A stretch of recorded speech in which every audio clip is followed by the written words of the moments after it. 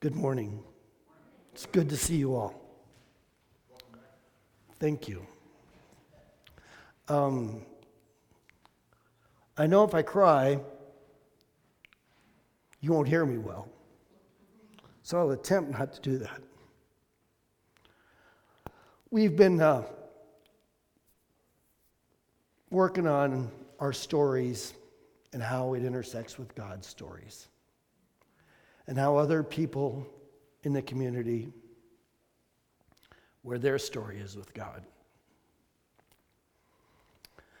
The EPC does this when they first brought us in as a church to quiz us about, examine us is the word they would use. Our examination was our story, our testimony. Mike has given his.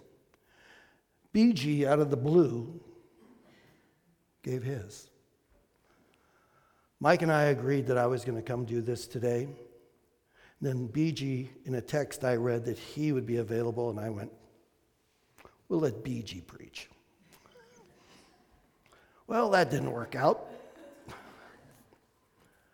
But I think it is God's will for me to be here today to speak, to just tell my story. And what's different is it will go out to people on the internet, where oftentimes we're in a small group, and I'd probably say more things than I will here today to protect people. But I'll still try to be real to you of what has happened in my life and how the Lord has moved in it and has consistently pursued me to do His will, and I fail oftentimes miserably. So we have one scripture today, John 10:10.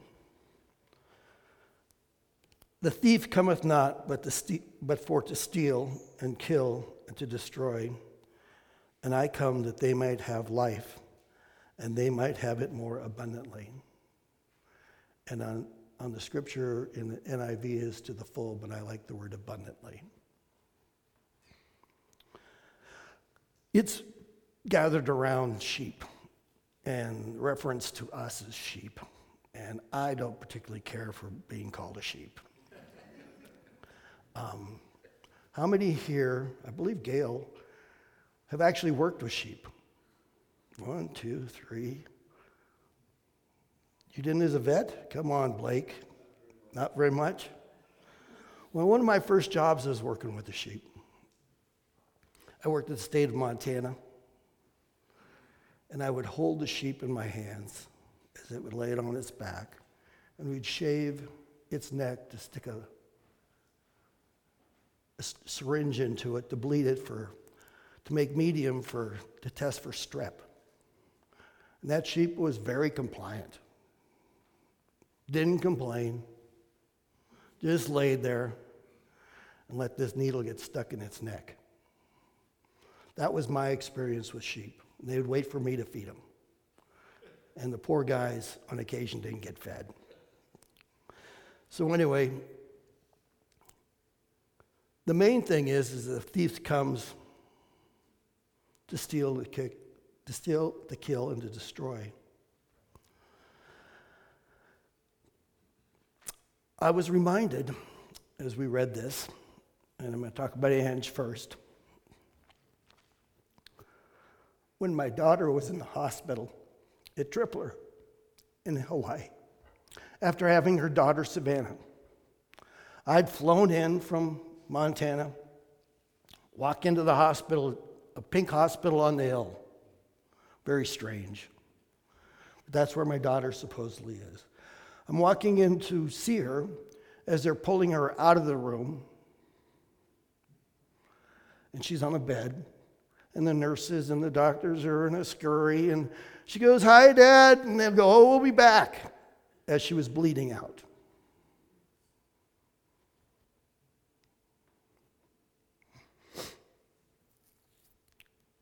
That happened after the birth of Savannah. It was a cesarean section. And she struggled through a couple surgeries. And she had a MRSA inside of her. And the doctor got down to coming and slumping in the chair and saying, we're down to the 3%. They weren't sure she was going to survive.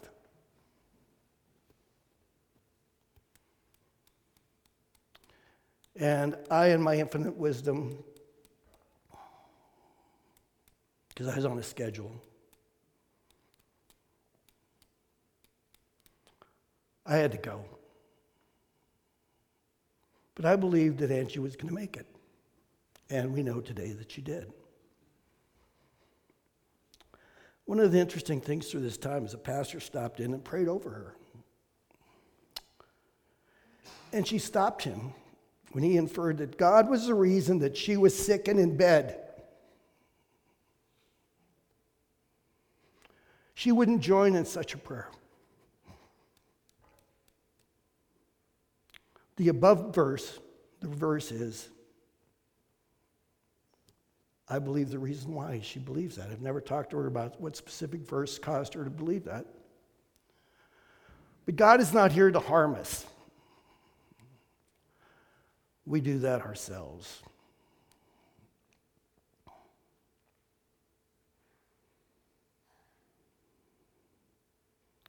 But it was interesting. She said to me, Dad, you can go. I'll be all right. And I feel like that story encompasses how my life has been.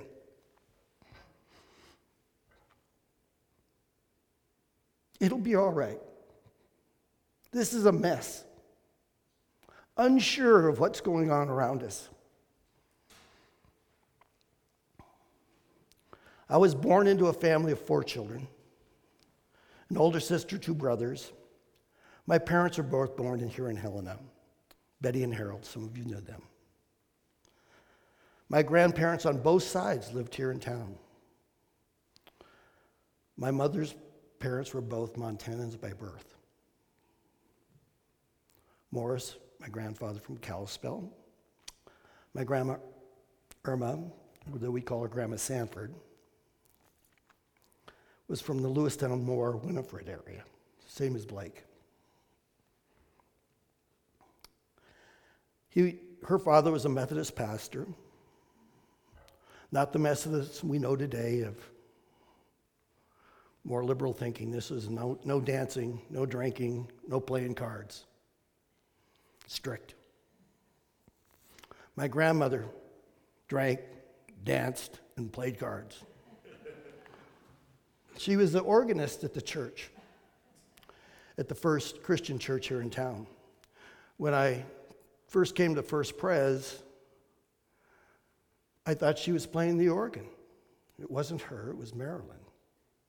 I knew my grandmother had died years before, but here she was playing it. Oh, that's not my grandmother. So it was a blessing, even today, to hear you, Marilyn, play. You remind me of my grandmother. She was a good woman. Even if she drank, smoked, danced, and played cards. They had 2 large organs in their home, along with a piano in the living room. Everything was in the living room, and they would play all the time. So that's part of where that musical side of the family comes from over there. She was the church organist. My grandfather was the choir director. On my dad's side, his family came from Denmark and Norway. My grandmother was born north of the Arctic Circle in Narvik, Norway. When she traveled to America, which I find hard to believe, she as a young woman would pack her bags, leave her family, and come here. But the last thing she packed as the story is told, is her Bible. She met my grandfather at a Methodist or Norwegian Methodist church. If you can imagine that. As Lutherans like that. And they went on to have a family here in Helena. My grandma, we called Bestamore. When you went to that church off of Lake John, you didn't hear language like we did today. It always had a Scandinavian brogue everywhere. I was raised in that church. I learned the liturgy by syllables. Big church. It had many, many people. It was everybody dressed in suits. The governor went there. He served the congregation. He came over to the house. It was a who's who of Helena, businessmen. The problem is as a 12-year-old, I was put into confirmation. And they get to the end and they go, you need to state your faith. And I'm like, you got to be kidding me. I don't believe this stuff. It makes no sense to me. But when I have my family, which includes my aunts and uncles on my dad's side, all of them, and all the cousins, like I'm going to stand up and go, I'm out. I need to wear that white robe and the red carnation. But I didn't believe. It made no sense. My father, since he would sing in many places, we got introduced to the Presbyterian church, the Methodist church here in town. So I got to see different churches and how they operated besides the First Christian church where my grandparents were. And they're all much different. So I was used to seeing different things, but it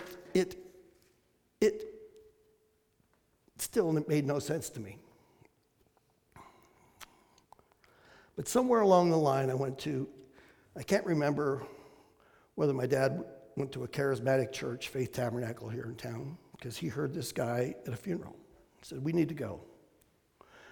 So we'd go to Sunday school, and then we would go to church over at this other church. Now, my sister and brother, who are older, who had left the home already, think it was all about my mother. But that's not a fact. It was about my father took us, two younger children, to this other church. And it was a different church, being charismatic. But in there was a testimony that I went to, and I don't know if it was Youth for Christ, there was these different groups, but they brought a guy in from Michigan, General Motors. And he gave his testimony. And he said something that made sense to me, that touched my life. And I hear it today still quite often. He said, all my friends, we are big executives at GM, we have attained abundance, and my friends are killing themselves. Suicide. If this is all there is, why do I need to go on?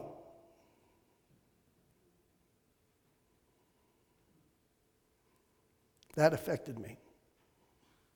There has to be more than just the riches of this earth. And somewhere along the line, and my mother would have encouraged me to, matter of fact, along the way, I was asked directly, do you want to become a Christian? Yes, I do. Not because of my parents or my grandmother or family, because I recognized I needed Christ. And I accepted him. Now, I wish that was the easy, good part of the story, which it is, because I got my salvation there. But then life continues to get messy. How does that happen? You know, I came back to church once, and at that church, and a lady says to me, interestingly enough, she says, "Welcome back to the flock." And I went, "I didn't know I left the flock." Now, what she meant by that and what I interpreted that to be are miles apart. She meant no harm. But me being who I was at that time, that was a big deal to me. That felt like rejection, actually, to me. In college, I went and learned. I tell this story quite often. It's about the only thing I learned. I took humanities, and there's a guy named Lauren Isley, and he said, the unexpected universe, and a spider only understands its web. It doesn't know the world outside of itself. It only knows that. And I go, that makes sense to me also. There is such a greater world for us to have, the abundance for us to have, but oftentimes we sit in this little cocoon thinking we will be absorbed by a new car, a big house. And once again, where did that lead to?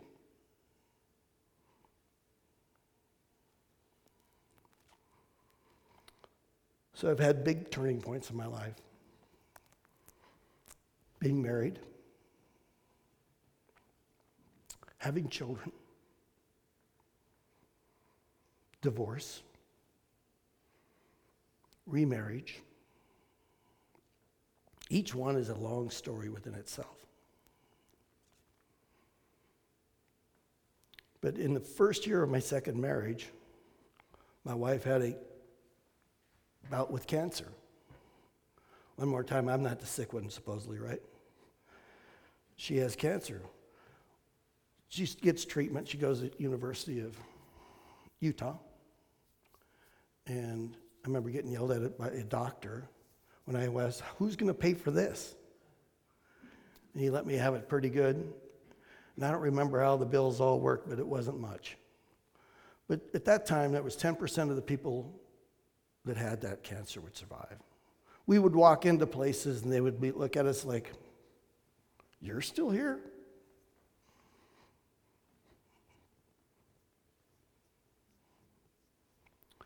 So you have a divorce, and then you have second marriage, and it seems like everybody might be leaving here. That's how I took that in. How did I conceptualize that? And it was painful. But as you know, Janice survived almost 40 years of marriage with me. And another bout of cancer. But we are able to encourage others that have such disease. I'm able to encourage others who have been through divorce. And I remember Mike Kalis specifically saying it in a session meeting, so I'm not supposed to, maybe not supposed to say it, but he goes, "I hate divorce because we know all that goes along with it. There's pain and suffering from everybody. Nobody gets free from it."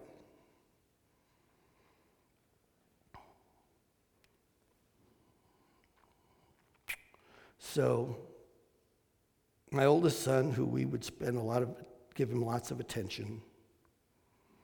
In the dinner table, I hadn't planned on saying this, but oftentimes you want to talk about a bad parent.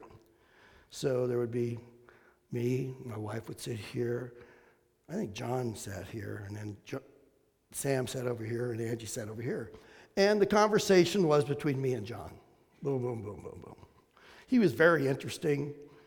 You'd never hear a peep out of Angie, if you could believe that. Nothing. because the conversation was so interesting right here with this oldest child. But the unexpected universe for me was when he went to school. He came home and said, "Dad, I'm in trouble. I need to see somebody." And I took him to a counselor, and the counselor went, "He needs to go into treatment."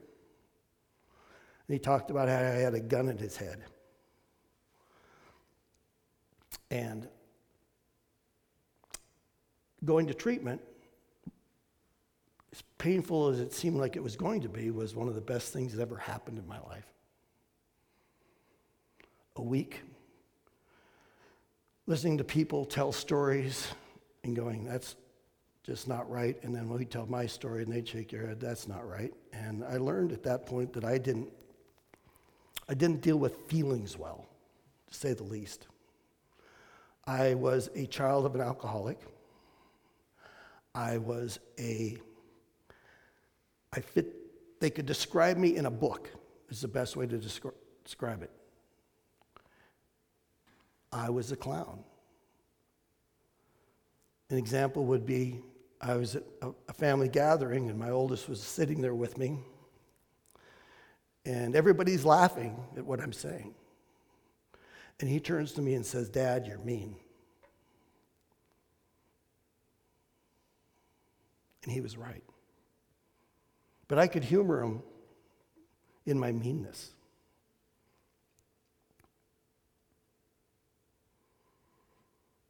Now, when I speak of that, it sounds like I degrade somebody, and I don't. I reconciled with my father. His father was an alcoholic. He beat him. My father never beat me. Never. But to avoid that, he was distanced.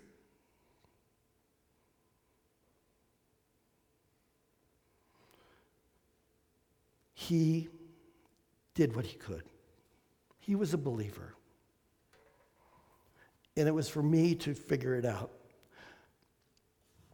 That's how I feel. I've met others in the church that have gone through this. My good friend Greg. We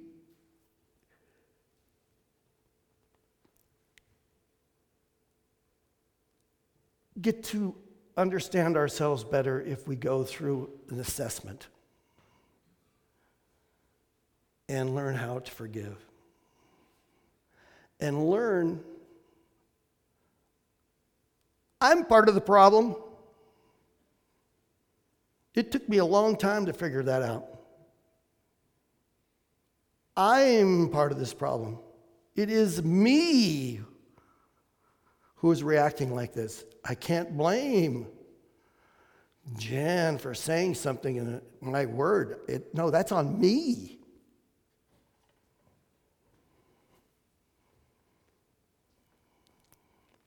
But at Family Week, I learned a lot. And if you have an opportunity, I would highly recommend it.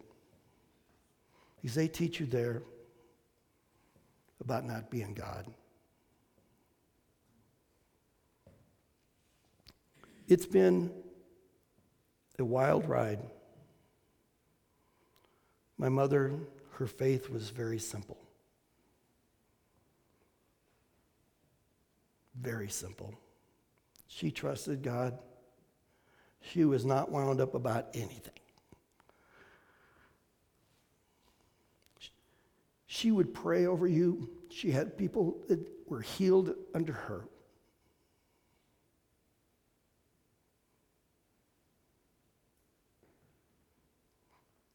She was a powerful lady of Christ. And she wouldn't be that without my father, without my grandparents, without the Lord moving in her and her seeking him out. She seeked the Lord out. She taught us how to be. She showed my daughter how to live. She cared for her. when I failed miserably. We hope that we can be that for each other. We hope that we can be Christ-like, not squabble like a bunch of chickens. Be more lamb-like. We have the great shepherd. He has touched me. Without my mother, I wouldn't be here.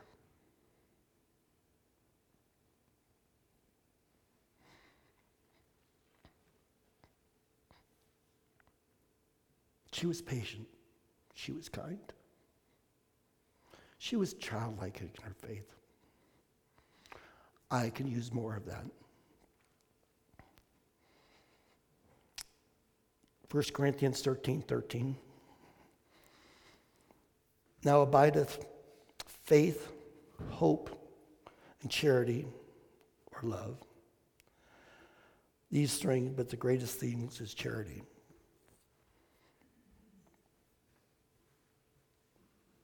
Faith, I've learned, is a gift. Hope has been instilled in me. It is one of the best things that God has given to me. The hope that He is in control, that I'm not in control. The hope and the peace that He gives me is undeserving. If you are missing that, I would pray that to reach deep into your soul, that you may receive His hope, His blessing. Your children's hope. So one of the stories I didn't say is at some point during my mess of a life, I said to God, I can't do it anymore. I'm not in control. These children are not mine. They are yours. They are yours to care for. I can't do it. They weren't raised in the church. And He's done marvelous, in my humble opinion. He is my strength. He is the great I am.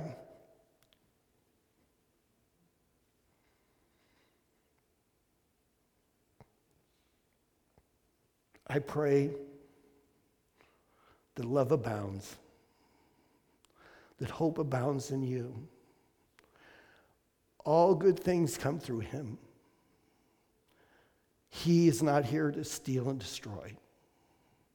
He's here to give you peace and love. Lord, I ask that you bless each of us, that these words may have meaning to others. I thank you for what you have done for me.